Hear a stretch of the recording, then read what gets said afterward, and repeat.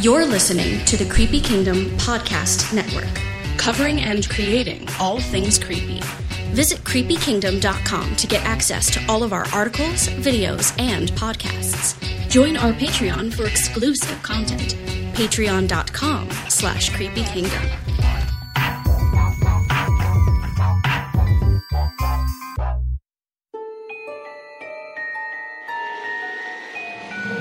Now it is time to open up the gates. Creepy Kingdom proudly presents The Dark Theme Park Show.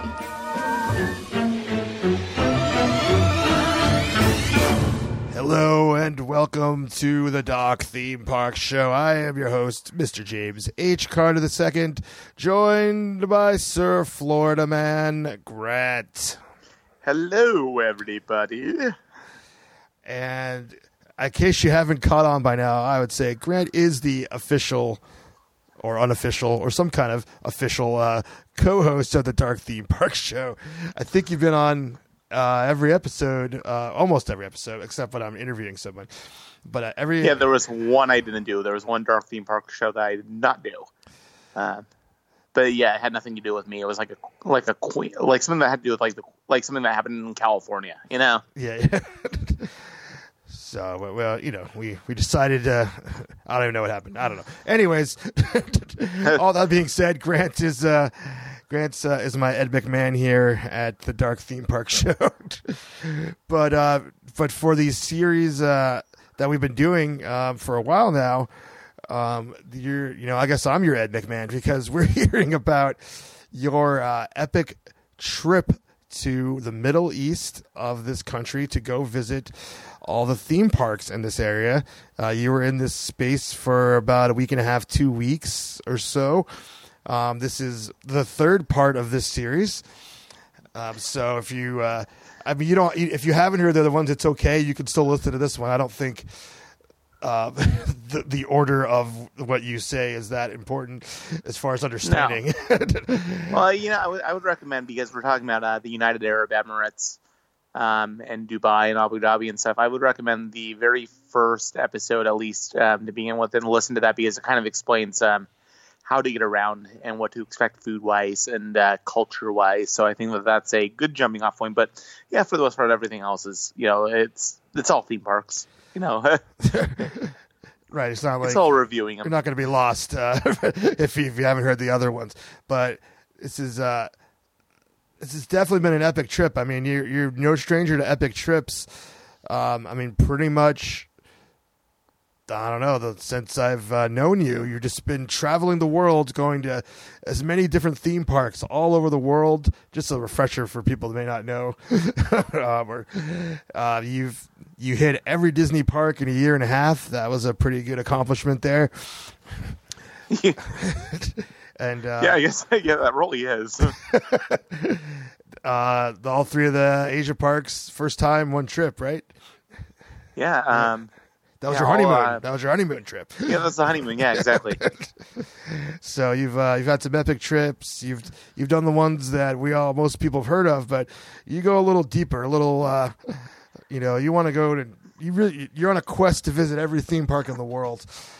Well, and the thing is yes, while Disney and Universal are almost always the best ones, sometimes you go to the ones that are more unique and local, and you get a better kind of feel for what the cuisine and the culture is like, because they're not being held to a corporate standard. Like, we have to have a Mickey pretzel here, or we have to have, certain churros. You're basically going to go, okay, I'm going to eat a random meat on a skewer, and I have no idea what it is, but you know what? It's delicious. Those are the kind of challenges that Grants take. I don't think I would take that challenge in a foreign country. My stomach's a little too sensitive for that. But Grant lives to tell the tale each time he goes on these crazy, crazy trips. So we're excited. We should be excited. We're going to get into a theme park that I've been waiting to hear about ever since he took the trip along here. But we're moving away from where we started, which was Dubai. Yep. And now we're going to Abu Dhabi. Did I say that right? Abu Dhabi. Abu Dhabi, which is Abu only Dhabi. There we go. it's only an hour drive from Dubai. So very easy to get there from there. And it's like you can't miss it because there's basically one big road, Sheikh bin Zayed Road. And you take that and you're flying at, I think it's like 120 kilometers an hour. It's like really crazy because you're going, oh my God, I'm going over 100. You have to convert what you're doing. But yeah, you get there very quickly. So, which is nice. And Abu Dhabi, we only spent 2.5 days there. Wow, everything we're talking about here, you did 2.5 days? Well, what we're going to talk about is Yas Island. And what this is an area that has 2 full theme parks as well as a water park. And it's all on this island, and they're all right next to each other. And what's funny is, and I'll get into this in a moment, but most of these things are like you can walk between. And there's a giant mall. There's the Yas Mall. And when you go to Ferrari Land, you actually have to park in the mall parking lot to enter the theme park. Interesting. You walk through the mall to get inside the theme park, which is I found that with a lot of the smaller theme parks out there that are all connected to a mall. Interesting. But what they are doing as well is like they're not stopping with the 3 parks out there. They are actively building a SeaWorld on Yas Island right now. And it's going to be a new version of SeaWorld, meaning it's not going to have any more killer whales. There's going to be dolphins, but it's going to be more like the next iteration of, if you've ever been to the Monterey Bay Aquarium or the Georgia Aquarium, the really nice, it's going to be a super upscale aquarium with a focus on education rather than entertainment. So I don't even know there's going to be rides. There's not very much out there on this. I mean, the footprint is not nearly as big as like what we have here in Florida or you have in California. Because you can see the cranes building things, but it'll be interesting to see what they do with it. But they're really good over there about like compacting a lot of activities in small spaces.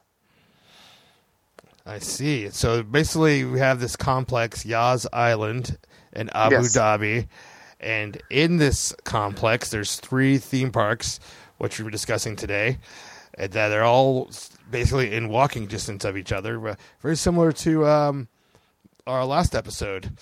to that. Yeah, very very similar. What's great about this is now 2 of these parks you have to park in their own lot. Every parking spot, every place to park at over there is free. So it's just so mind blowing that you're paying nothing to park.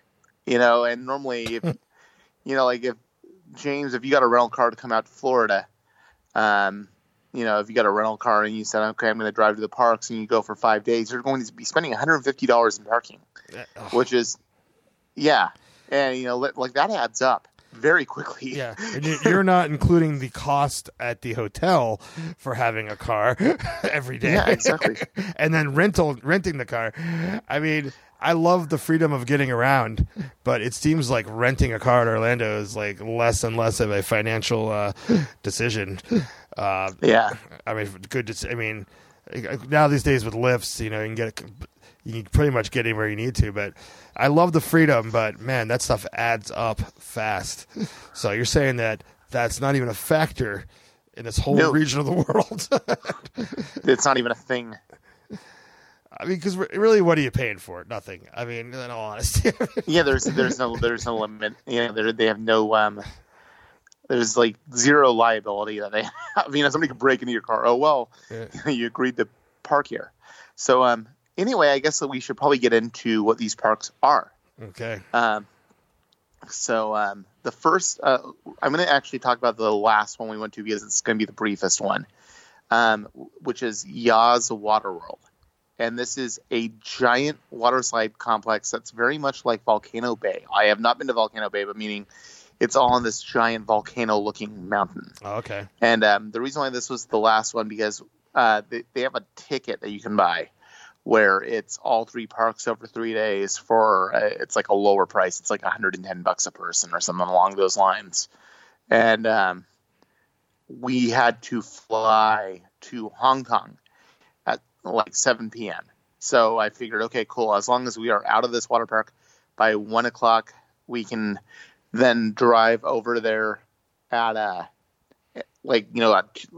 basically be over to the Dubai airport by like 2:15 and get through check-in and security. And what was funny was how quickly we actually got through security and stuff on the way back. We were like, man, we could have totally stayed at that water park for an additional 2 hours. Wow. So anyway, it's basically a standard water park. A few interesting points I wanted to bring up is that they have a water park roller coaster called the Bandit Bomber, where you actually have a gun and you can shoot people below you. So you are on a suspended roller coaster, and it's strange riding a roller coaster barefoot. Sure. And you keep thinking you lost your shoes the whole time, right? you don't have your shoes on and you don't have your shirt on because it's a water park. And it's so strange, and it's not like really a thrilling roller coaster, but it's just kind of an unusual experience, and it takes you through the mountains, and it's actually a few minutes long. It was nice. It wasn't a very busy day. I didn't have to wait for anything. Other activities. Now, Brittany, my wife, did not feel like water sliding that day, but she did say that the lazy river, which I'm looking online, says 300-meter long. So it's a very long lazy river. She said was excellent.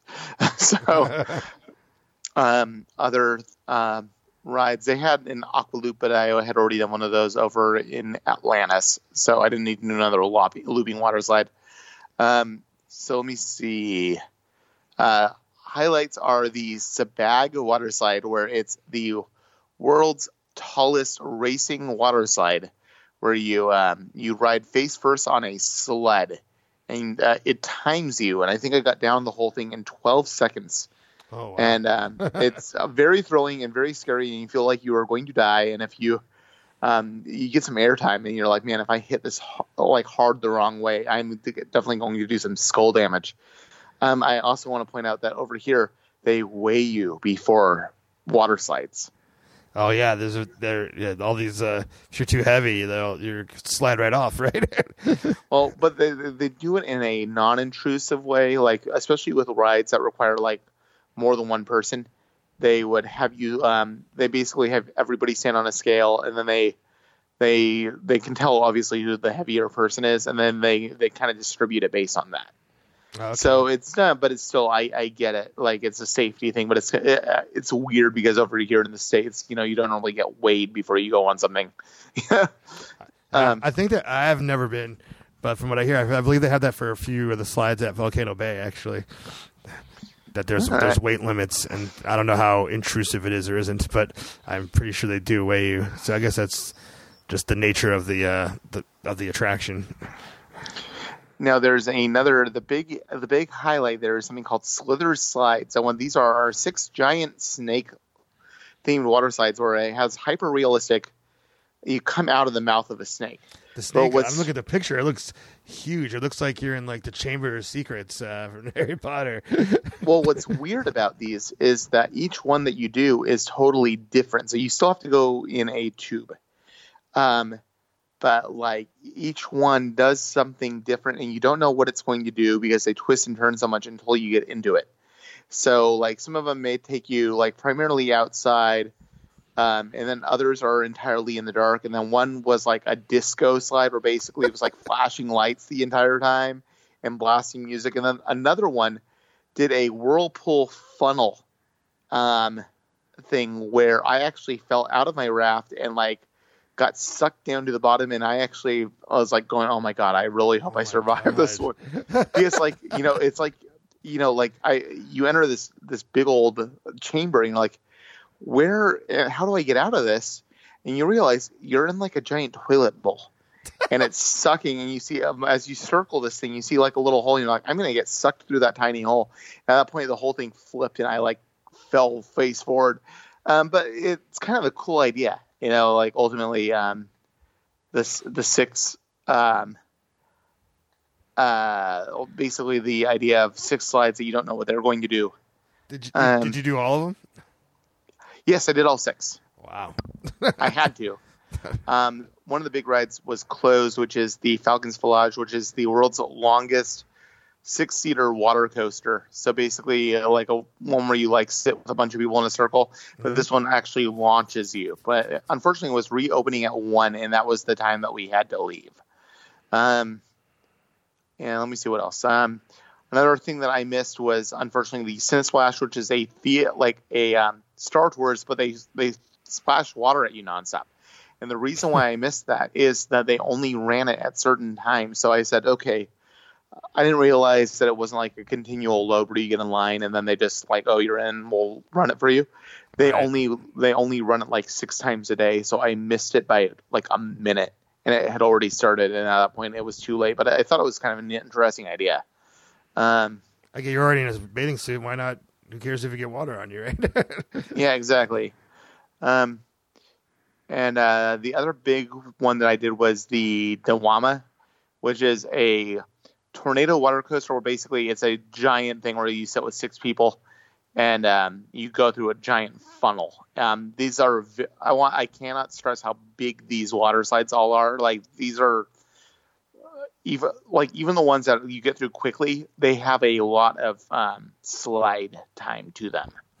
So and they talk about the fact that, even like I'm looking at one called like Hemlo's Humps, which I did, where it was just basically an up and down water slide, but it's 10 stories tall. So, it's pretty, like these are insane. So, ultimately it's very good. And I remember afterward, we actually went to, talking about like American companies, we actually went to the Black Tap Tavern for lunch after that. Which, if you are a Disneyland person, that is that high-end shake place at downtown Disney. Where is that? Black Tap? Yeah, Black Tap Tavern. Where is that? It's at downtown Disney. It's right across from the Art of Disney store, or whatever that's called, Wonderground. Really? Yeah, if you ever look up Black Tap Disneyland. It's just like off my radar. Is that the place with the giant milkshakes? Crazy milkshakes, yeah. Oh, okay. I just forgot the name. So yeah, really generic name. That's why I was like, the crazy milkshake place. That's what I call it. So ultimately, ultimately I would say that is worth going to if you are a water slide fan, because it is such a well-themed water park. Very pretty. A lot to do, and all age range type stuff. Some water parks sometimes they have like a little kiddie area, and then the most is like basically balls to the wall water slides where it's like super intense. Yeah. They kind of have it for all ages over here, which was nice. So anyway, that's that one. But now we're going to move into the actual theme park type stuff. All right. So let's talk about Ferrari World. Ferrari World. Yeah. Okay. Right.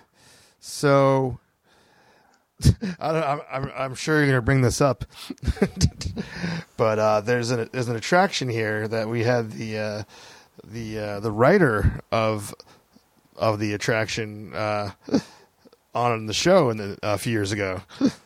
Correct. Yeah, we talked with him, Rick West. Yes. And I guess we'll start with that ride. All right. Before we start there, what is Ferrari World? Like, is it like a Six Flags? Does it have theming? Like, how would you describe it? Okay, so it's primarily indoors. It's basically an entirely indoor water park. Oh, it's not water park. Sorry, entirely indoor theme park. But they have a few roller coasters, and the roller coasters go outdoors, obviously, because they're so big. Mm. But most everything out there is inside, because it gets so incredibly hot and so windy and sandy that you kind of need to protect yourself. It's not very fun. So it is. This is another one of those theme parks where I went and nobody was there. So we were through Ferrari World in about 3 hours. Wow. And it is a park that has something for everybody, and that they have done pretty much everything that they could with what Ferrari is. Like basically with what they could do with the theming, but apparently they're still building things. Like there was a roller coaster that we could see it. It looked like it was entirely indoors, and it was not open yet. And it was supposed to actually open up like January of 2019, and they had so many technical issues, and they said that they will make sure it is open by fall of this year. Wow. Which makes you kind of wonder what's wrong with it, like that it's taken that long. But it's pretty dynamic. That's looking. like almost a full year since, like, after you went there, they said it was going to be open. Yeah, exactly. Wow. So, anyway, it's kind of a park for everybody. I hesitate. I don't know. It's a family park, but it's kind of a limited. I mean, if you care about Ferrari, you're going to be in heaven here. Otherwise, you're going to say, you know what, I'm going to do the rides, and that's going to be it. It's kind of one of those things. There are characters walking around. They do have, like original characters, like a bear and a mouse and stuff that walk around. But for the most part, it's kind of, like there's a lot of exhibits and a lot of classic Ferraris to check out. And they are, they have other activities, and I know that they were doing, like, if you look at the outside, if you ever Google like Ferrari World aerial view, it's a super striking building. I would actually like everybody, if you're listening at a computer, just to kind of see what I'm talking about, because it's a weird looking building. It's the shape of the Ferrari logo. Oh, if you fly over, that's what it looks like. Yeah, but here's the thing: is apparently they're adding a thing where you can walk across the top of it and do a tour of it, like for an additional charge. So, anyway, it's kind of it's very red inside. It's yeah, Ferrari red. It's red and yellow everywhere. It's very much industrial looking. There are a lot of, I believe, fake plants in there, but that's not to say that there's not theming, because there are little lands, like, little Italy area and stuff like that, where they do have like animatronic cats in the windows and stuff like that. But, you're basically, with this one, their focus is on more of the rides than the theming of what they have going on there, their focus is on the rides rather than on an overall experience, because you're kind of pigeonholed into this brand of car. So what do you do with it? Yeah, I mean, I gotta say, like you said, they've taken the concept of, or the theme of Ferrari, and extended it as far as it could possibly go, from roller coasters that are shaped like cars to a teacup type experience inside of a tire. Yeah, it's pretty much exactly. You can do. I didn't do this, but they have the tire change experience where you can see how they time you and how quickly you can put a tire on a vehicle, like if they were racing. Well, the virtual pit crew. Yeah, no. It's not virtual pit crew. That's, you hold the actual tire and you have the actual jack and stuff. Oh wow! So there's things like that which are interesting, but for most people, it's not like a thing. Like it's not up everybody's alley. For me, like, I went there because there were 5 or 6 attractions I definitely wanted to check out. But it was one of those ones that I was probably the least excited to go, but I'm glad I went there.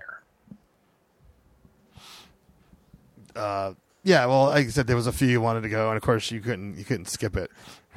Yeah, exactly. So I mean, it's included with that ticket price. But when you go there, you kind of have to check this out because it has some record breaking things. So you have to kind of see what they are. Mm-hmm. So let's get into it. So I'm actually going to kind of move from the bottom of the page up higher to the top, because I'm going to talk about the big stuff at the very end of this. So we have a lot of like little kid type stuff. One of the more interesting rides is the Made in Maranello ride. All right, what's that? And what this basically is, it's a trackless ride vehicle, where you sit kind of like in a Spider-Man type vehicle, and you go through how the Ferraris are built, like from room to room, through like a processing plant where they're making virtual Ferraris. So you're watching like how the machines work, and there's like wind effects and spray effects and stuff at you. And it's basically like a long car commercial. This whole place is a car commercial. But this is talking about like how they like it's. That seems like a really uninteresting concept. It's to watch virtual videos of a car being made. It's not as exciting as Spider-Man. But it's not virtual. It's not virtual videos. I mean, there are video screens, but you're seeing physical things being done. Oh, I thought it was all it's going back and forth. No, it's not all screens. No, it's physical sets. So you're going from physical sets, and it's almost like if you were to take that scene from Jurassic Park, where they are on that little bit of a ride with Mr. DNA, and they go from like place to place, and they're seeing how the eggs hatch. This is that as to how a Ferrari is made. But it's trackless, but it's not like a thrilling thing. It's very slow moving. It's for the entire family. This was a very interesting attraction that I kind of wish that we had done first. So a pro tip, if you are not a big Ferrari fan, I would actually say do this one first, because it kind of gets you in the mindset of what this place, like what Ferrari is all about. And they're talking about like, you're seeing videos as you're going from scenes talking about like how wonderful the speed is and stuff like that. So, gotcha. Yeah, it's all just trackless ride that takes you by physical sets of how cars are made. Now they did have I did not try the driving with the champion, because at this point we had done so many screen-based attractions that I was actually getting kind of motion sickness out. So this was just especially virtual. The Bollywood park. You said that was like all screens. Yes, and keep in mind that this happened, I believe, a day. We went here, I believe, a day after Bollywood. So, at that point we were kind of like sick, of that. So, that's a virtual F1 Pro, so it simulates a car race. Now, we did do the tire twist, which is mad teacups, but you're in a giant tire, so you've got that. Mm-hmm. Now, next was one ride that I almost did not get to ride, which is Viaggio in Italia. And what this is Soarin' over Italy. Interesting. And the problem with it is I'm 250 pounds. I'm 6'2". I'm not like a giant guy. I was struggling fitting into some of the rides here. They were not in this. Keep in mind that this is a newer park, so you would think that you'd have things, knowing that you're trying to get international business. I barely got in this ride, and it was a very uncomfortable simulator ride because the seat belts and stuff, everything was so tight on me as it shook you. Now, ultimately, this is a better ride than Soarin' because it's more focused. It's kind of like, how the original California Soarin', there's more of a cohesive nature to it. Yeah. This is all Italy. So you're going through the various sites of Italy, and you get the various smells of Italy, and you go through the olive trees and all that stuff. It was super nice and pretty and a good ride, but the seats were very uncomfortable.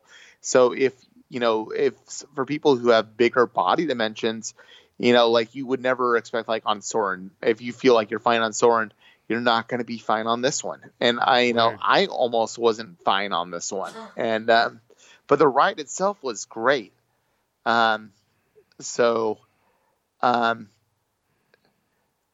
Yeah, there was that. Now, then the next ride that we did was called Speed of Magic, and this is another Spider-Man trackless ride vehicle. Weird. Yeah, it says journey through a majestic 4D fantasy universe, dive into oceans, fly over cliffs, venture into ice caves. It's basically, it's like a fantasy themed version of Ferrari. I don't remember a whole lot about it, but I remember it was a little more aggressive, and you're in a race. It was a fun ride. I just remember that it was this one's entirely screen based, but it's very much Spider-Man going from room to room type thing. So it's a good ride. Not much. I don't really remember a ton of that one though, but I do remember that I liked it, and that I remember that my wife and I both said that we enjoyed that one a lot. Next is probably the best attraction there, which was Benno's Great Race, and this is the ride that Rick West. Oh wow! Well, he'll be glad to know it's the best attraction there. All right, and what this is another trackless ride that has a shooting component, but what you're doing with it is it's interactive challenges, special effects, and unforgettable characters. So this one, you are actually making things happen. It's not just shooting. You are trying to do different things like change the tire on the car, stop, basically remove the obstacles from the course. So your little gun or whatever you have, it's not a gun, it's like a different little handheld remote, has different abilities to it. So that's kind of a neat idea. And what's cool with this one as well is that there's a lot of practical sets as well, and like animatronics. So it's it's long. It's like a 7 or 8 minute long dark ride. Oh, wow. And it goes, backwards, forwards, all the things that a trackless ride vehicle can do. And it just kept going. And we really enjoyed this ride. And the characters were nice. And yeah, Rick West did a very nice job on this one. He was the writer of the storyline. Yes. I guess that was what he did there. He said he hadn't even been on it yet. Well, you've trumped him. Yeah. That's crazy. But I don't know if he's been on it since we recorded that 3 years ago, I think. But still, you beat him to his own ride. It's funny. Yeah, it's a really nice little ride. And apparently, what it took over was there was an indoor log ride type ride where it was like going through an engine, and you're going through a Ferrari engine, and there was like a little water drop and stuff. But I remember he told me that ride was so bad because you couldn't see anything. You were just like in this old musty engine, so there was no interest to the ride. So this is what took over that. I think that was a good decision. Of course, they have various racing cars that you can try. We did do the Belle Italia, which is Autopia, through Italy, but you get to go through miniature versions of just the different landmarks like the Leaning Tower of Pisa and stuff like that. So that is nice, and you go through some nice water features. Kind of exciting. It looks like from the description says that the landscape is based on Italy in 1958. Yeah, that's interesting. Yeah, because that's when Ferrari was built, so it's not modernized. So it's a little classic trip through the past, and I guess it's funny that kind of times up with like Autopia, opening in Disneyland. So, I'm sure it's not a coincidence. Now I'm looking at this one thing called Speedway Race that's new. They were building that. I believe that's just a whip like ride, where basically you get along and you kind of go around the track, and everybody's like in a omnimover type. But now we're going to talk about the big rides that they have there. Okay. One is the Fiorano GT Challenge. And what this is you are racing people, and there's multiple launches, like 7 or 8 launches on this ride. Not as many as Hagrid. And it's more thrilling than the Hagrid ride. But it's a racing roller coaster that goes outside with higher drops and more speed. This was a lot of fun. Let me see if there's more information on this. But all the vehicles that you ride on are like this one is a Ferrari F430 Spider, and Very fun with, I'm trying to see what it says. Speeds up to 95 kilometers an hour, and it's based on real courses. So, like they did what they could with it. And I didn't even know that this roller coaster even existed. So that was kind of a nice surprise for me. Another roller coaster that we did, or should I say I did, because Brittany was scared, was TurboTrack, which is it launches you backwards, straight up, like kind of like it's a half circuit Montezuma's Revenge, or basically it shoots you up and then it drops you down and then you're over, but you're in a roller coaster car, so you kind of go back over like a little hill at a high speed and then go up, and it twists on the way up, so you kind of like it's not like a necessarily completely vertical up. You kind of do you change position so you can see the car below you. Wow, that sounds pretty intense. But the weird thing with this was that you can actually see the ride vehicle, like the not the ride vehicle, but the track from outside, and this thing sways so much whenever the ride is done. And I get that it's meant to do that, but that was enough for my wife to say, you know what, I am not doing that. So I respected that. Sounds pretty terrifying. Yeah. Now, another one that they had is called Flying Aces, which says it's the world's highest roller coaster loop. We got in line for this thing, and unfortunately, my wife is in a wheelchair, and she can walk short distances just fine.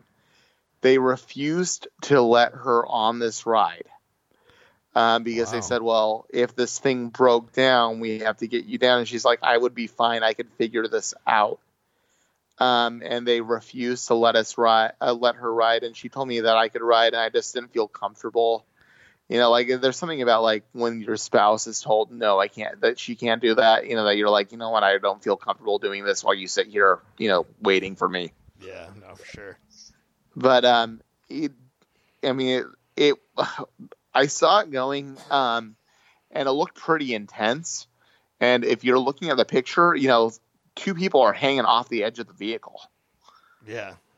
So it has lots of loops and stuff like that. So, I can't really speak much for that, but I can speak. Also, it has loops. There's no there's no harness on this. No, there's no harness on that thing. No over the shoulder harness. No, it's just a. Wow. Well, when you're going that fast, I guess you're okay. Sure. And I guess it's themed to a prop plane, but I don't know. I didn't get to explore more of it than I would have liked to. I wanted to do it, but unfortunately, it was not in the cards on that trip. So last but not least is the main reason to go there, which is Formula Rossa, and that is the world's fastest roller coaster. And it says it has a speed of 0 to 240 kilometers an hour, or kilometers an hour in 4.9 seconds. Wow, they actually give you goggles because you're going so fast. Yes, because the reason why they give you goggles. I want to talk about this ride, and why they give you goggles.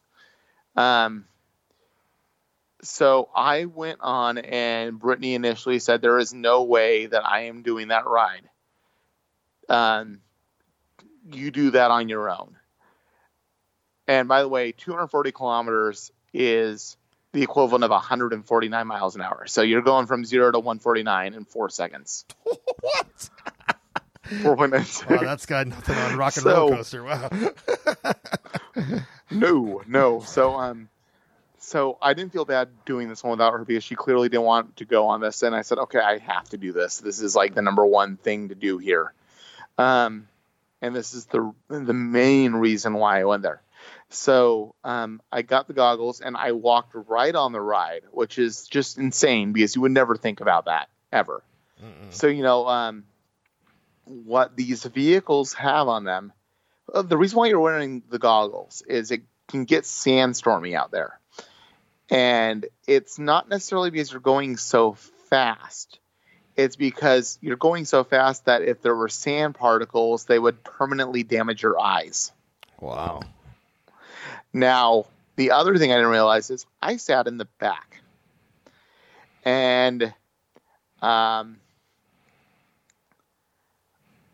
the bottom of these vehicles at certain points actually shoot liquid out of them to cool the motors down. Wow. Because it gets so hot. So if you're in the back, if you're not riding the very front, you are going to get wet by roller coaster liquid. What is the liquid? Is it water or is it oil? Or it's I think it's water, but there may be something more to it. But if you think about it, like, it's water that's being hit by all this other stuff. It's just kind of a weird aspect. Now, the ride itself is amazing. There's no loops or anything. It's just it's all about the launch. But then after the launch, there's actually a nice long roller coaster segment to it where you get a great view, and it takes up, it's so long. This ride is so, like, the amount of space that it takes up. It's not like if you go to Knott's Berry Farm and you look at Accelerator. It kind of goes up and down and then does like a little circuit. This does the launch, and then it continues on like a standard roller coaster. So the whole ride, I would say, is probably only about a minute and a half. But when you're moving, at 149 miles an hour, that's a lot of space to go that long. Yeah. You'd think you'd be off the ride in 30 seconds going that fast. So I super enjoyed the ride, and what's great is when you get off the vehicle, and you have to put everything in a locker, by the way. They will not let you have anything like from phones, keys, wallets, anything in your pockets. You cannot have anything because of how fast it's moving. And like as you're like getting off, there's this audio clip of like, you have just ridden the world's fastest roller coaster, and it kind of adds a more triumphant feel to the ride when you've done that. That it's a very exciting ride. And this one dude was totally puking. They had a trash can like right off the side, and they said, "Oh, yeah, people puke here all the time." Oh my god! Because you weren't expecting it. So at the end of the day, at the end of the few hours, I told Brittany, I said, "Look, you have to go on this ride. This roller coaster is amazing, and like this is one, multiple." I mentioned Theme Park Insider a couple times because they're like one of the big juggernauts, and that guy goes everywhere. And this is his favorite roller coaster in the entire world. And I said, "Look, this is you're going to love it. You're not going to know, the acceleration isn't as bad as you think." Well, this is what I didn't realize was they put us in the very front. And, fortunately, she didn't really get to see the launch from lower. There is an observation deck, so she saw me take off. It's one thing when you're watching it from up above, and another thing when you're like getting ready to get on and you see it take off. Yeah. So they put us in the very front seat, and what I didn't realize is the front seat is very painful because you do not have anybody in front of you to stop the wind. Oh. And so so if you have like cars in front of you, and you're moving at that speed, the wind isn't hitting you as hard because it's going off the other vehicles. It's another thing when you're having 149 mile an hour force going directly against her face. So yeah, that gave her a headache, and she was crying after that. So that was oh my her fun. God. She was like, "Why would you have me do this?" I said, "I didn't realize it was a different experience." Oh my God. Because it was a much more aggressive up there, and I could see where, like, obviously for photos, like it feels like you're driving the thing, but it's a great experience, and if you're sensitive, I say still do it, but just ask for a seat in the back. It's a great roller coaster, and overall, this is a nice park, and it's kind of fun knowing that you can do the whole thing in 3 or 4 hours. If you're going to do everything and see the shows and stuff, because it's so empty. There's something kind of nice about the fact that you can go to these places and be done with them quickly and say, okay, well, I'm going to go back to the hotel and go to the pool. and I'm not feeling like I missed anything. Yeah, that's not a typical Orlando day, right? Yeah. At least that hasn't been my experience. If you want to do everything in Orlando, you're out there 12, 16 hours. Yeah, especially now that they've added more stuff. Well, yeah, exactly.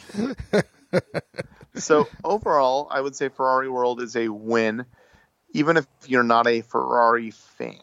But it would help.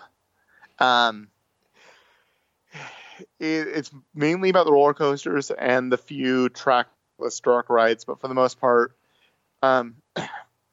it's pleasant enough. It's worth doing if you don't have interest in that kind of stuff. If you went to the next park, which is Warner Brothers World, and you got they even have a 2-day park ticket, it's worth it for the extra $20-$30 to check out, just to say that you've been to it.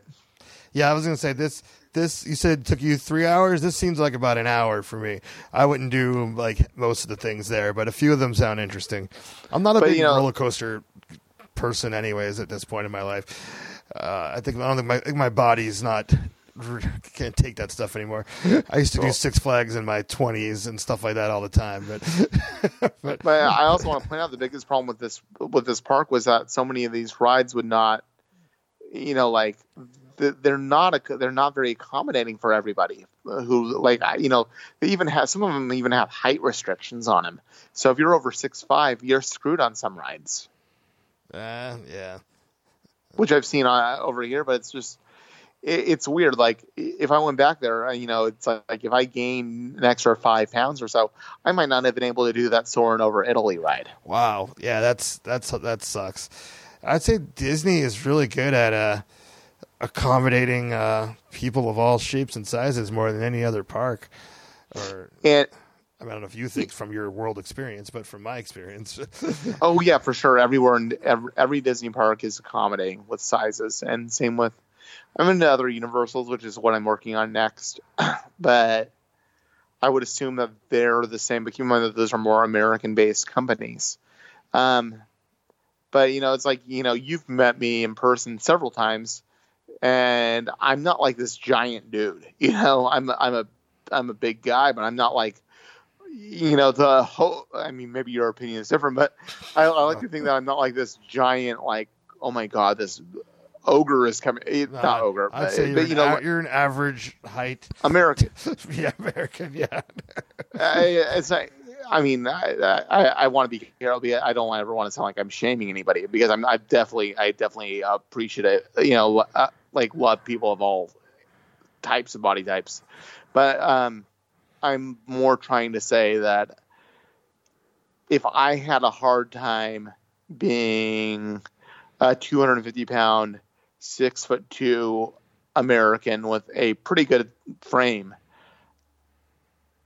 people who are bigger would have, like even my brothers, who are 20, 30 pounds more than me, they wouldn't be able to ride half the stuff there.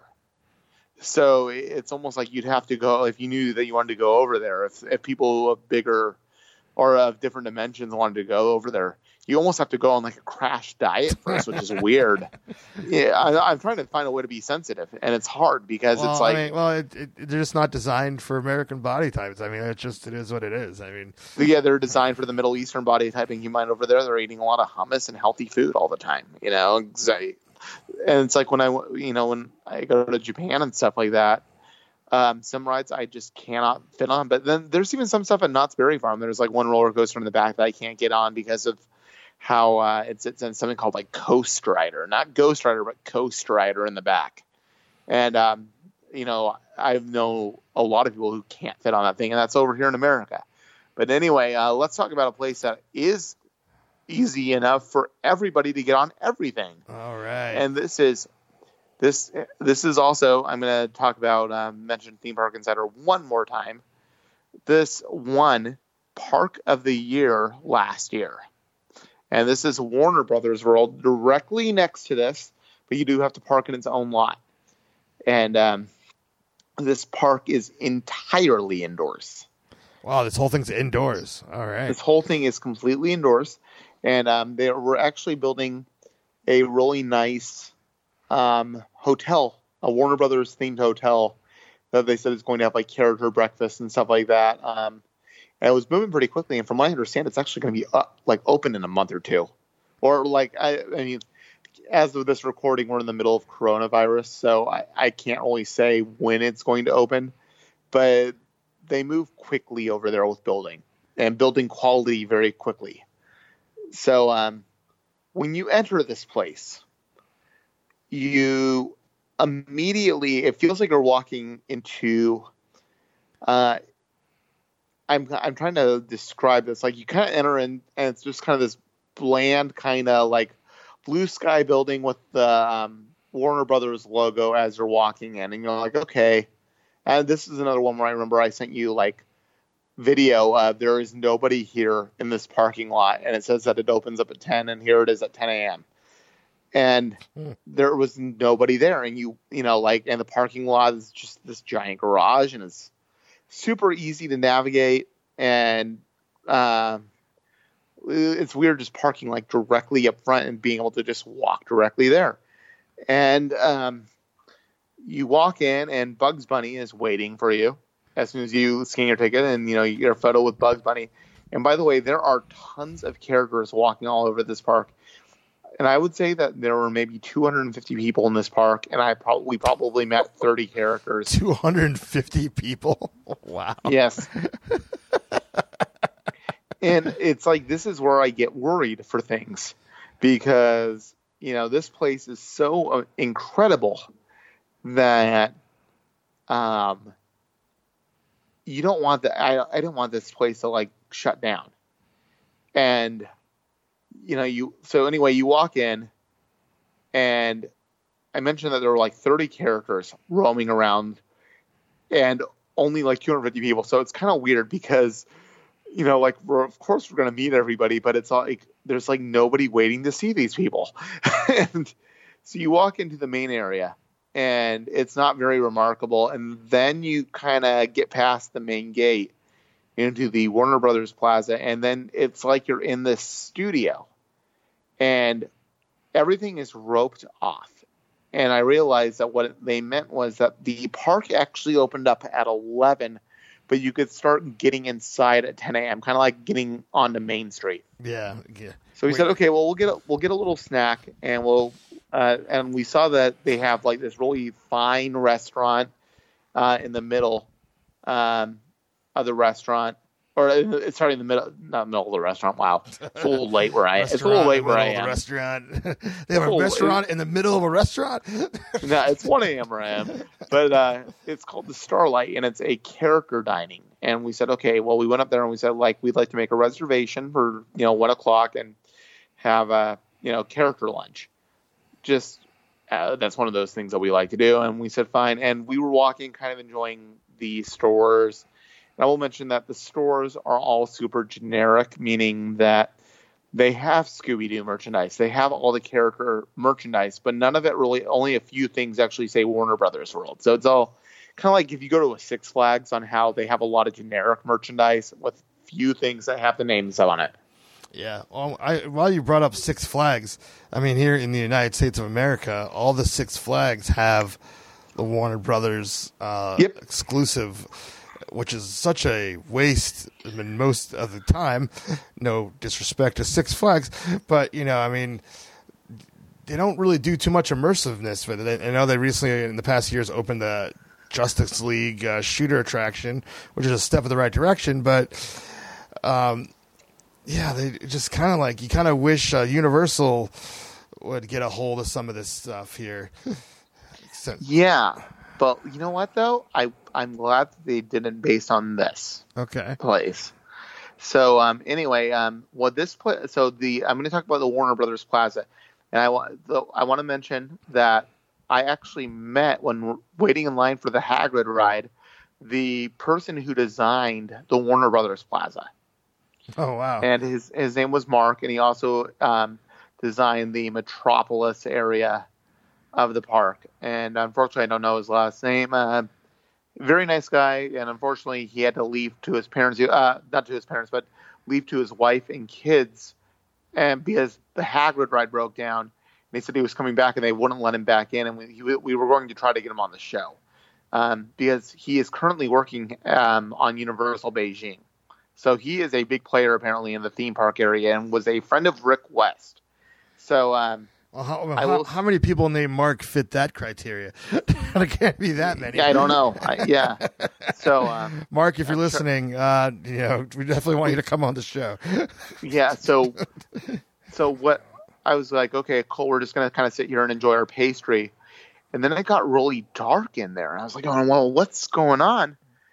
And what they do, they cannot do a night show, because how do you do a night show in a completely indoor theme park? You just can't. What they do to open the park is they projection map this entire Main Street area from all sides. And on the front, you have this story where it's a battle between Daffy Duck and Bugs Bunny. And it's them like basically fighting back and forth, and things are like moving, and like water is spraying. And it's a super exciting thing. And then what they do, I put video up in the Citizens of the Creepy Kingdom. It's a 20-minute opening where they do the history of Warner Brothers movies.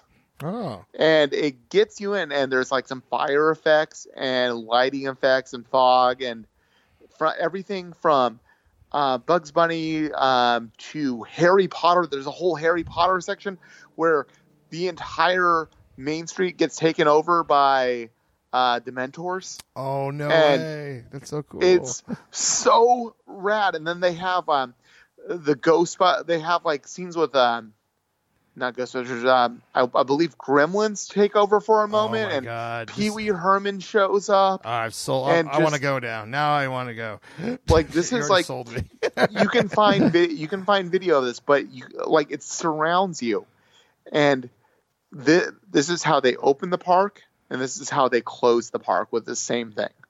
And it's a brilliant way to get you in the mood, because you can't go into any of these areas and to any of these themed lands.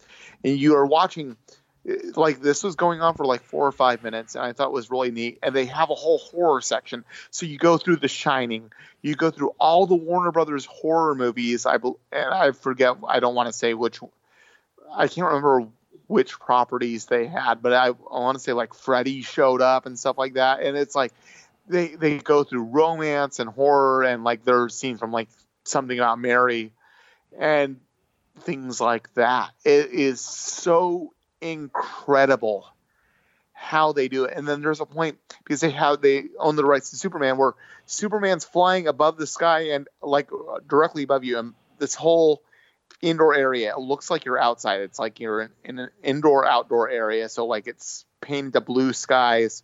But the colors, because of the projection mapping and the lighting, it can look dark or like at twilight, dusk, different kinds of like lighting moods that totally change the whole feel for the area. Mm-hmm. And you watch a whole Superman battle above your head. Wow. I mean, I can go on and on about this. I mean, if you don't ever think that you will go to Warner Brothers World, watch the opening ceremony for this thing. Just watch the opening, because it is so impressive, but it's not going to be nearly as crazy as being there, because you can't get a full 360 view of, oh, look, now Superman's behind me, or now, Batman's fighting off to the side, and, here's a Roadrunner Coyote battle, and, things like that. And this is a 20-minute thing. 20 minutes. That's pretty long. And you said you didn't know this was coming? Like it just happened? I had no idea that this was coming. Because keep in mind that we did a podcast about what to expect. Yeah. I had no idea that there was this Warner Brothers show. I didn't say anything about it on the website. I mean, I'm looking at the website right now. So. I'm looking at, let me see on the plaza. Let me see if you hit explore, I don't even know if it doesn't even look like there's anything there. No, it doesn't. No, yeah, it tells you about the restaurants that are there, and the plaza, and that's it. A view more, like maybe like it's just weird. Like this giant thing that they have to start out with Yeah, exactly. There's nothing on here. There is nothing on here about this. I mean, like, unless it's under shows. I don't even see where that is. No. Oh, yeah, Warner Brothers Cinema Spectacular. At certain times of the day and evening, the center of Warner Brothers turns into a symphonic celebration showcasing the best of Warner Brothers entertainment. And, you know, like, it's just, it's so weird. If you click on Warner Brothers Cinema Spectacular, you can kind of see this area that I'm talking about. 15 minutes is what it is. Do you see what I'm kind of talking about? The area. I didn't find where you're looking, but on the homepage, it shows the plaza. So I mean, it's under if you hit Explore and you go to shows. Okay, so there's Explore. I see dining, shopping. No. Okay, well, whatever. Yeah, shows. Okay, it's there, but whatever. It's all good. We can move on. This isn't good radio right here. No, you're like, let's listen to them trying to navigate a website. Okay, so anyway, yeah, like you can see photos of this place from the outside. It's not very assuming. It's just like this giant building. So we said, okay, well, let's go and do some rides. And we said, we're going to just move from east to west. Or is there, kind of the way that we normally go. So it's Bedrock. All right. And let's give an overview of all the lands here before we go. So there's Bedrock. Clearly, it's Flintstones, and I'd imagine other Hanna-Barbera properties. Or maybe just Flintstones. All right. Flintstones. But it's interesting here. They have Diamond Gulch and Cartoon Junction. Yep. So I guess these are both they're both Looney Tunes characters in these. So they have two Looney Tunes areas. Maybe? No, they do not. They do not. Oh, okay. So which one is which? What's Diamond Gulch and what's Cartoon Junction? Okay, so what? And now my internet's gone out, but it's a good thing I still have my physical map. So let me pull this open. Let me see. Okay, so Dynamite Gulch is let me see. Okay, so Dynamite Gulch is more like Wile E. Coyote area. Okay, so that's Looney Tunes. Cartoon Junction is kind of a catch-all. So they have things. They do have Looney Tunes, but they also have Scooby-Doo, and they also have like Jetsons. Oh, okay. And then they have a Gotham City area, which is Batman, and then a Metropolis area, which is like basically Superman. All right. Well, let's we're going to bed. We're going to Bedrock first. We're going to go to Bedrock. Okay. All Flintstones. They're really doubling down on the Flintstones. All right. Now this is the smallest of the land, and they only have one ride there. Okay. But you know what's interesting is that they actually have a Bronto Burger restaurant there, where you can get a Bronto Burger that feeds a family of four. They have like one of the world's biggest burgers that you can get takeout. Nice. So the big ride that they have there, the one ride that they have on there is the Flintstones Bedrock River Adventure. And what this is the log ride. And I know initially I told you that I had read that it was going down, like the drop was going down the Brontosaurus Hill. That was my dream come true. And that's what they make it look like, but it's really not. And this is not. This is a very long. It's almost like it. I believe it's a 7 or 8 minute long log ride with tons of animatronics, but they're more like the static type animatronics that maybe do like a little bit of movement. But there's a lot of nice details in there, and the theme of the ride is basically like Fred after work. It's kind of like the Centennial Day celebration, and you do get to witness the whole class. Like if you click on the Bedrock River Adventure, you can kind of see what the animatronic style is I'm talking about, on how it's kind of like statues for the most part. Yeah, I can see. Yeah, they look like static figures. They're static figures, but some of them have more movement. But there are plenty of dinosaurs and all sorts of puns that you would expect Now, you do see Fred getting off of work, and what happens at that point is that the vehicle actually changes directions and twists. It turns you as you're watching the whole opening. And the drop actually comes later on as Fred is trying to rescue Pebbles from an evil dinosaur. Okay. But I will say that I actually went on this twice. I went on it by myself the second time because I enjoyed it so very much. It's not a thrilling water ride at all. The drop, I would say, is maybe only 15 feet. It's very family friendly, as this area probably should be, honestly. But it's very long. It's a long water ride. And if you're a Flintstones fan, it's everything you could hope for. Oh, well, I have a soft spot in my heart for the Flintstones. So, yeah. That seems like a fun little thing. I mean, obviously they need some kind of dark ride for them, and it's good. It's a good way to do it. Seems like kind of like Small World with a drop a little bit. Like it's just a slow ride, and you just get to see what's going on in Bedrock. Yeah, the nice thing with this one was I went on a second time, and I saw so many more details, and I mentioned them to Brittany, who sat because she wanted to kind of explore the stores and stuff, and she didn't even notice that stuff the last time. So, kind of nice. So that area is just one ride. So we will now move on to Dynamite Gulch.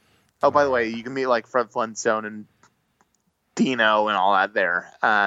There are tons of characters all over this place. So, if you're wondering, can I meet Wile E. Coyote? Can I meet them? Yes, you will definitely meet them. They will be there. There's nobody there.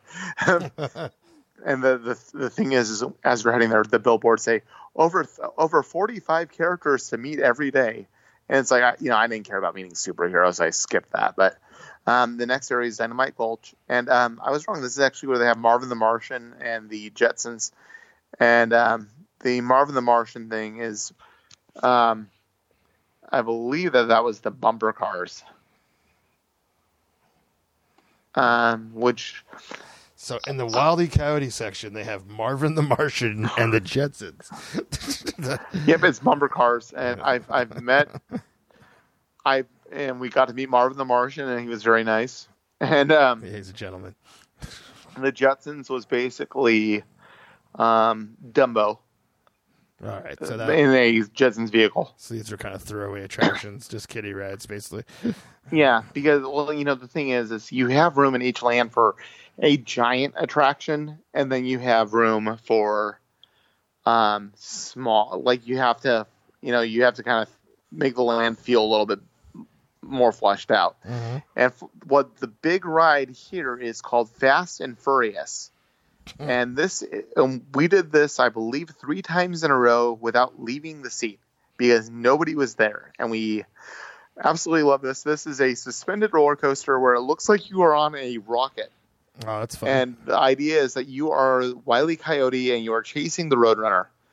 And as you ride this, they have a soundtrack blasting, like a cartoony soundtrack, where it feels like you're chasing the Roadrunner, and there are animatronic figures throughout the entire thing, kind of like showing like the Roadrunner like running out of the way and like tricking you. And it's kind of fast. It's not. It's like a good family suspended roller coaster, but there are so many nice details to it. I don't believe it does any loops or anything like that. So it's good if you don't like roller coasters type 1, because the theming is so much fun on this ride. Sounds fun. As long as I get to go fast and hear the Roadrunner. Well, and I want to point out that this ride, this roller coaster, most roller coasters, you can see the whole thing. This area, there are scenes like behind, like you start the ride going behind a wall, so you can't see what's coming up behind. Like you can see how the ride ends, but you get like scenes against like where you're like with the Roadrunner and Coyote beforehand. Mm-hmm.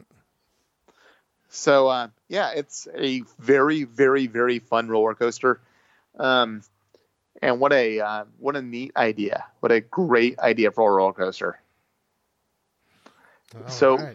Those are the 2 light lands right there, basically meaning less attractions.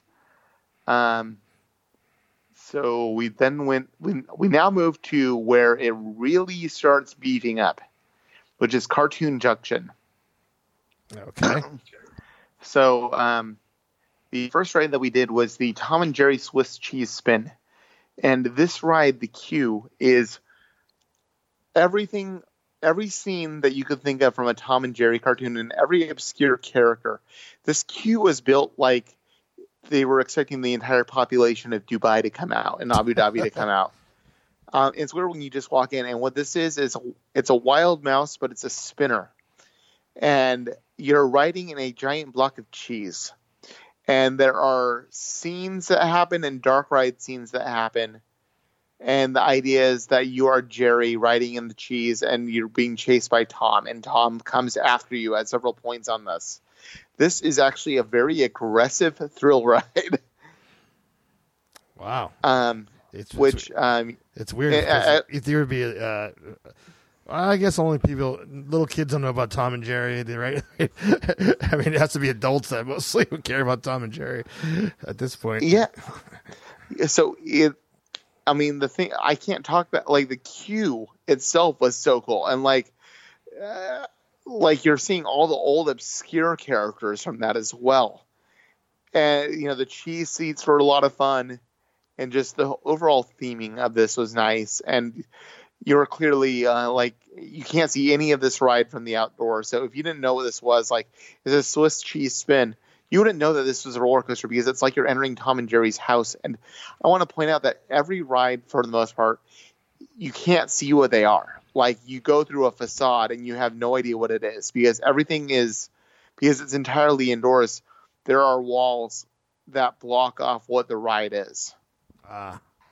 So it's kind of like if you go into Rock and Roller Coaster, you can tell it's a roller coaster, but you can't tell what it's going to do. Right. But this one, you can't see anything. You can't tell that this is a roller coaster at all because it just says Tom and Jerry Swiss Cheese Spin. So you're like, what is this? Now, if you read the signs, of course, like the safety says roller coaster and stuff on there, but I could see where some people go, oh, this must be like a teacup type thing. But it's kind of nice because you can't tell what these rides are going to do. Like there's a lot of excitement that's built with this in not knowing what's going to happen. This is the way it should be, Yeah, because you see a lot of attractions now, and some of them put it all out there, and you're like, okay, that's what this is. But then you have other rides like the Hagrid Motorbike Adventure, which is, where you can kind of tell it's a roller coaster, but you can't see what it's going to do.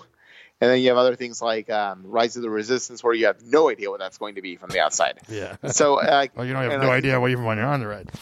I think that's good. Now comes one of the best rides that we did the entire time. So much that I actually did this a second time directly after. Scooby-Doo, the Museum of Mysteries. This is a trackless dark ride. This is Scooby-Doo Mystic Manor, where you are following, it's more of the static animatronics, but you are going on an entire Scooby-Doo mystery, and as you're going through the line, you are seeing, the costumes from old Scooby-Doo monsters, like Pirate Ghost and like the Diver Ghost, like ones that you would recognize from your childhood. Oh, wow. And they have them in full size for you to take your photos with, right next to it. And you get in this vehicle, and you're going through an entire Scooby-Doo mystery where you see like the setup of like the guy saying, "I don't know who is robbing me right now and who's causing all these problems." And then you go into the haunted house, and you get all sorts of great scenes with all the Scooby-Doo characters, and the culmination of this ride. And this is another very long ride because it's an entire Scooby-Doo episode that they made for this. So you're kind of seeing them like searching for clues. but they do the thing where, you know, the old Scooby-Doo cartoons where they would be chasing the villain through a hallway and it would be coming out like one door and out the other. Yeah. Where basically they send 4 vehicles in at a time, and you're do-si-doing in and out of doors, and then there's a dummy vehicle with like Shaggy and Scooby, and then there's another dummy vehicle that kind of goes in and out with the creature, and you're chasing him, and you're going out one door and going in through another. And this goes for about 30 seconds, and it is probably the most delightful thing that you can experience because you become part of that scene. That's funny. Yeah, the picture has it shows that, like a dummy vehicle with Shaggy and Scooby and a ghost in the back. Oh yeah, I forgot that I can actually see that. Yeah. Yeah, it's so, yeah, that's exactly the point where you're in that hallway where you're like backing up and going back and forth, and you're riding in the Mystery Machine. And this ride is so much fun. And the narrative is great, and they have this stupid hokey ending as to who caused it, because it's, you know, if you've ever watched a Scooby-Doo, it's always like some random character that you see like for a second. Mm-hmm. So, yeah, a lot of fun. So much fun that I did it twice. Also in this area, there's a carousel. I was like, let's just discuss the headliner attractions, I guess, because it looks like there's probably a lot of like filler rides in this. There's park. a lot of filler rides, Yeah. but there's a lot of little kid stuff. Although there is a stomp show that happens there with Taz. Stomp? Where they're like banging on drums, you can see Taz doing drums and like going nuts. And the big ride here is called Anna Mayhem as well. There's another big ride. And this also has won awards for best shooter ride. And this is another trackless vehicle. They love their trackless vehicles over here. And you are going through the Acme factory and you're blowing stuff up and you're shooting off fireworks, and each area does something different. And this is a combination of practical effects and screens. So you can shoot at the practical effects and things will show up.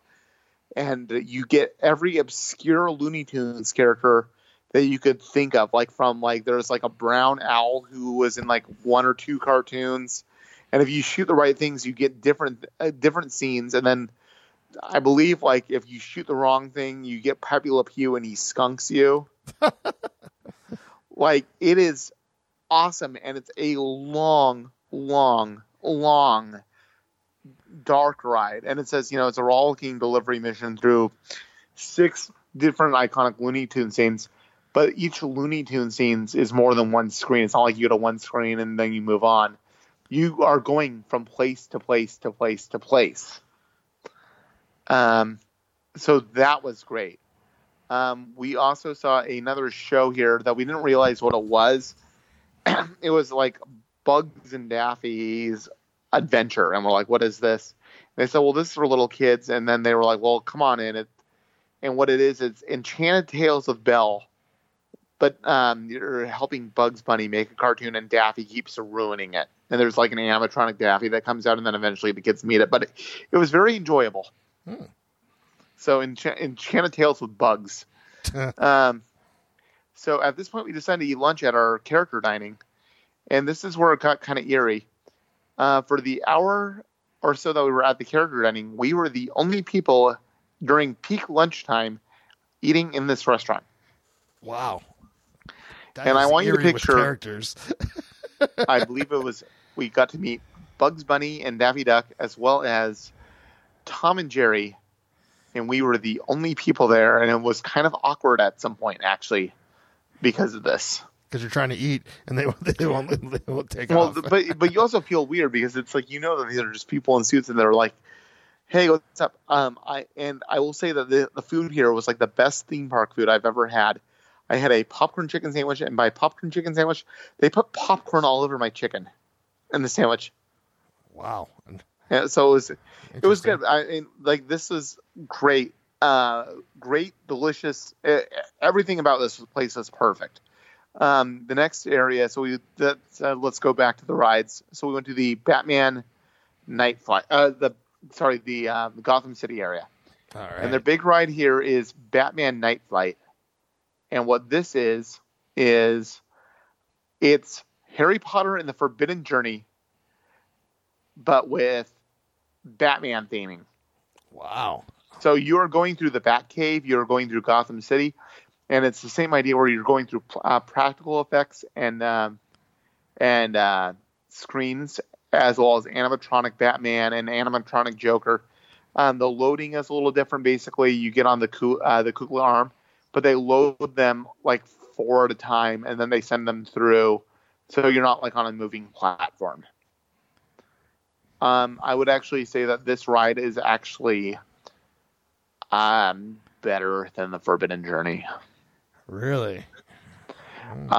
It's keep in mind that it was being that it was made significantly later.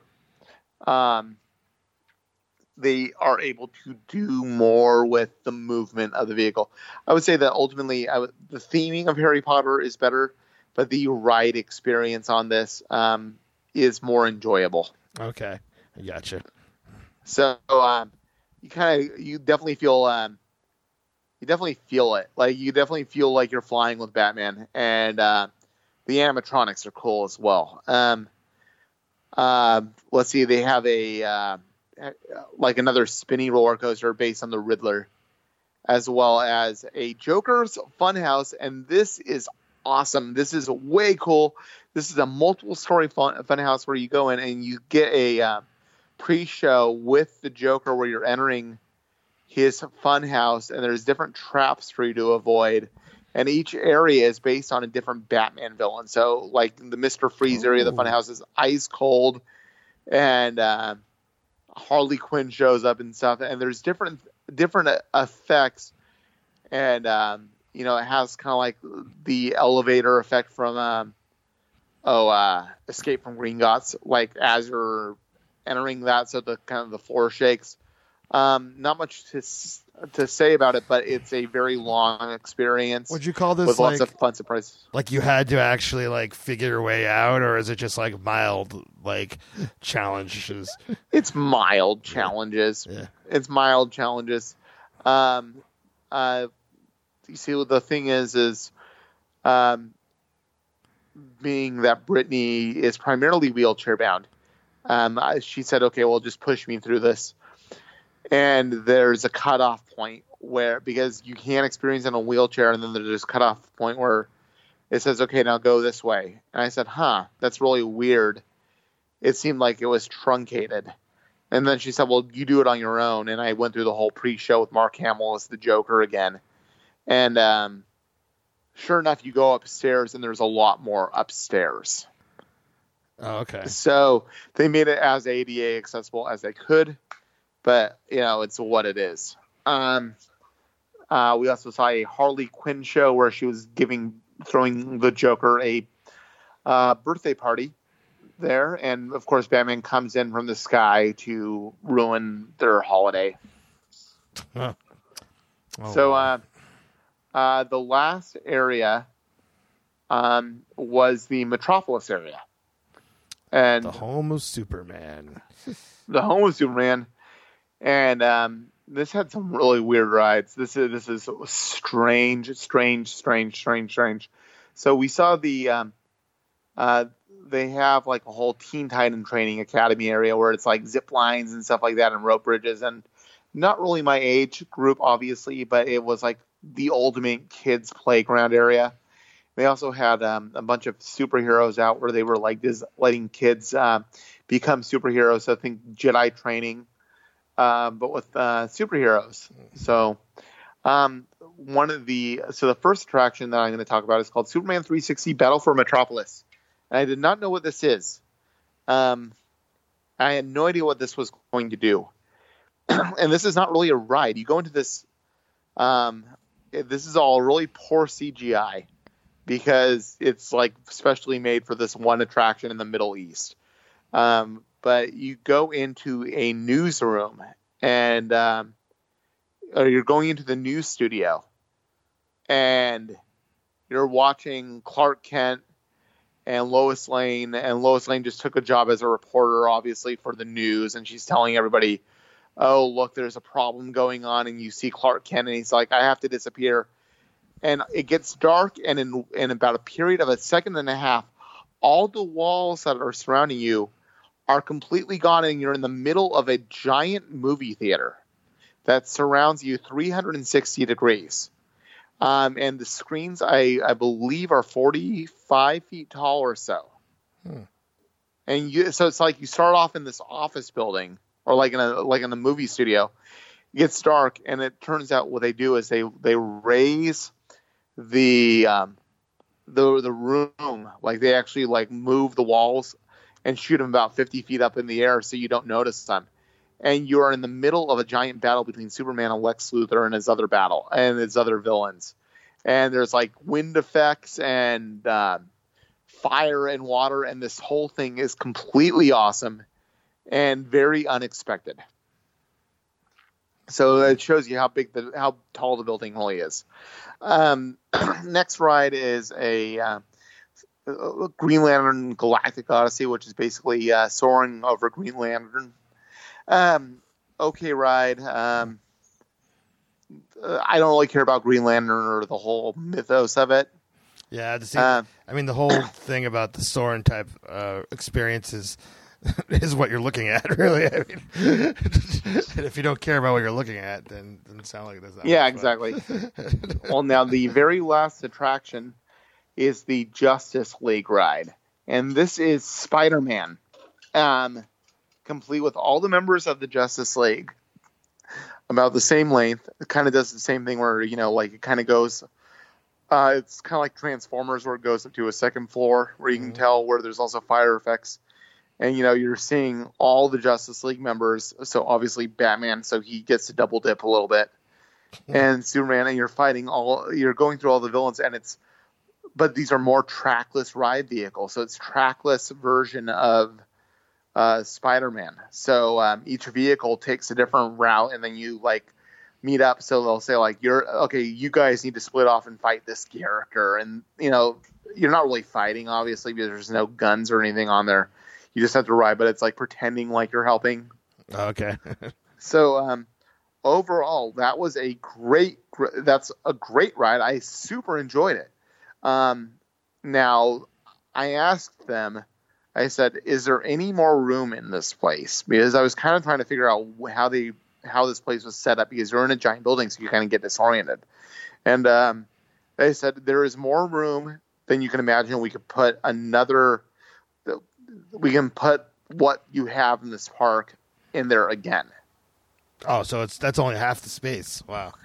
Yeah, because they wanted to build for expansion, and you can kind of see there's an area in between the cartoon area and the Metropolis area where you can see there's a big wall, and you're like, well, that's probably where that could be.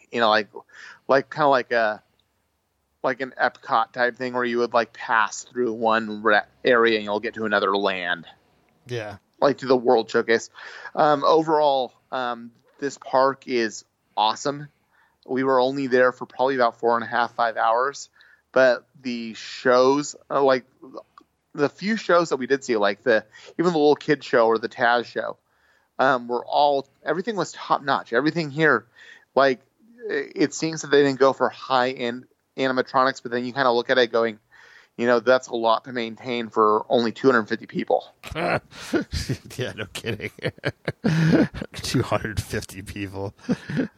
So yeah, this park alone is worth traveling there for. There is it's not like what I would say. It's not a complete park yet, because we kind of went over everything relatively quickly. But the attractions that were talked about are all marquee headliner attractions. Yeah, even though this seems like a handful of filler things, these are the headliner ones. You could see these in Universal or Disney parks easily. Oh yeah, exactly. And the thing is that this is such an easy, and everything is right there. These three parks are all right next to each other. And it's the same thing with the Dubai parks and resorts.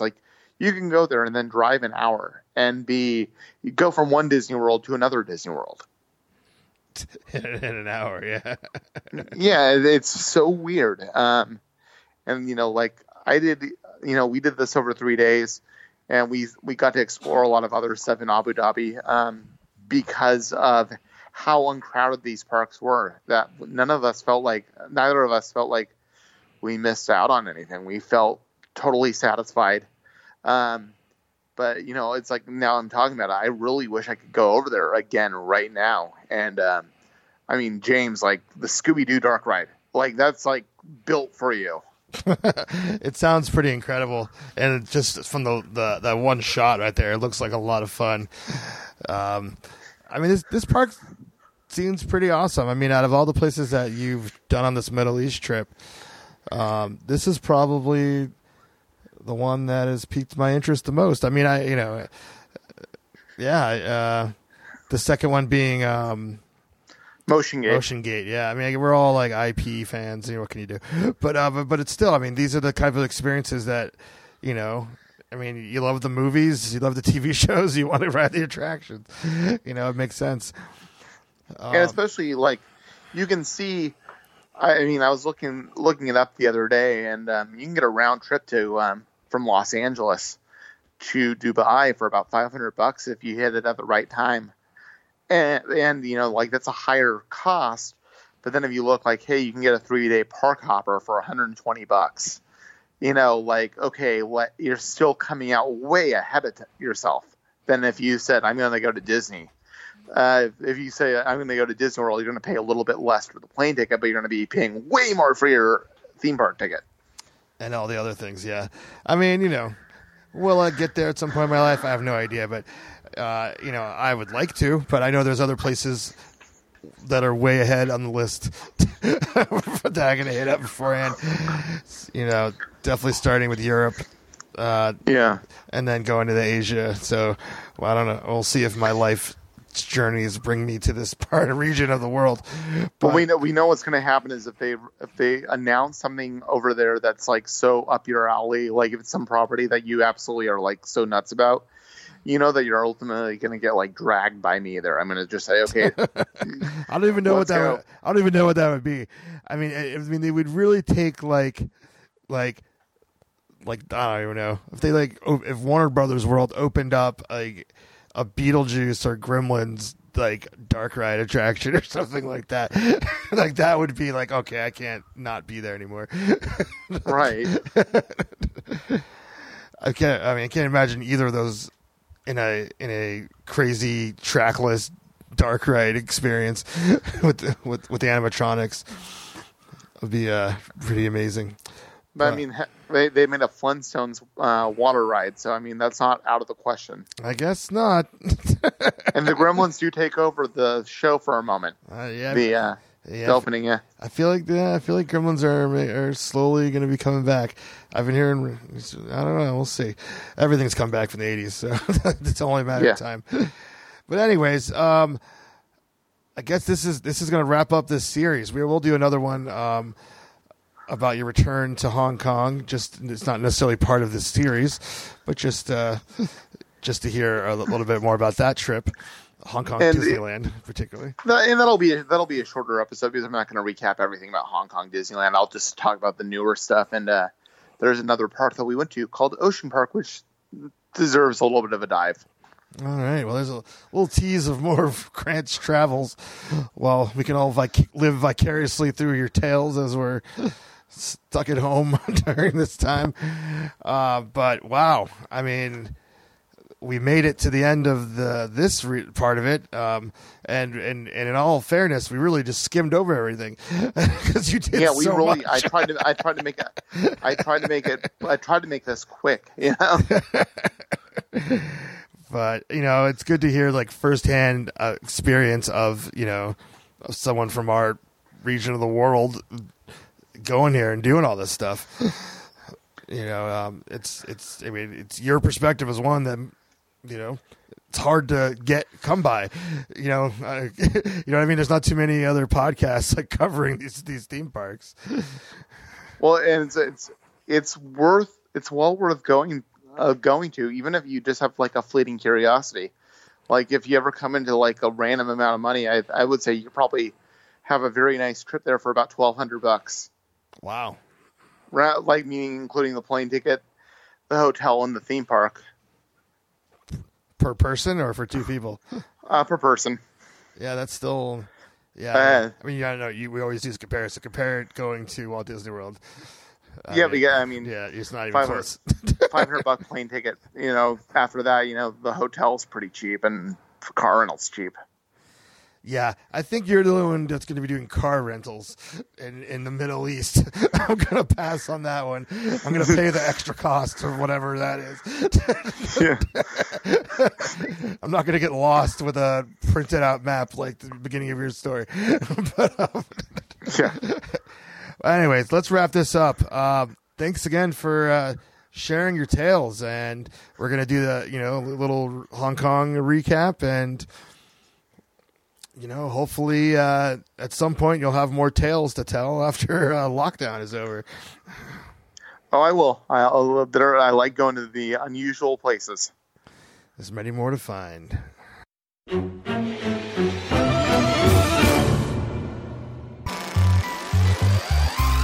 This podcast has been a production of the Creepy Kingdom Podcast Network. Executive produced by James H. Carter II and Ryan Grulick. Visit creepykingdom.com to get access to all of our articles, videos, and podcasts. Join our Patreon for exclusive content. Patreon.com/creepykingdom. Until next time, this is Hannah reminding you to keep it creepy.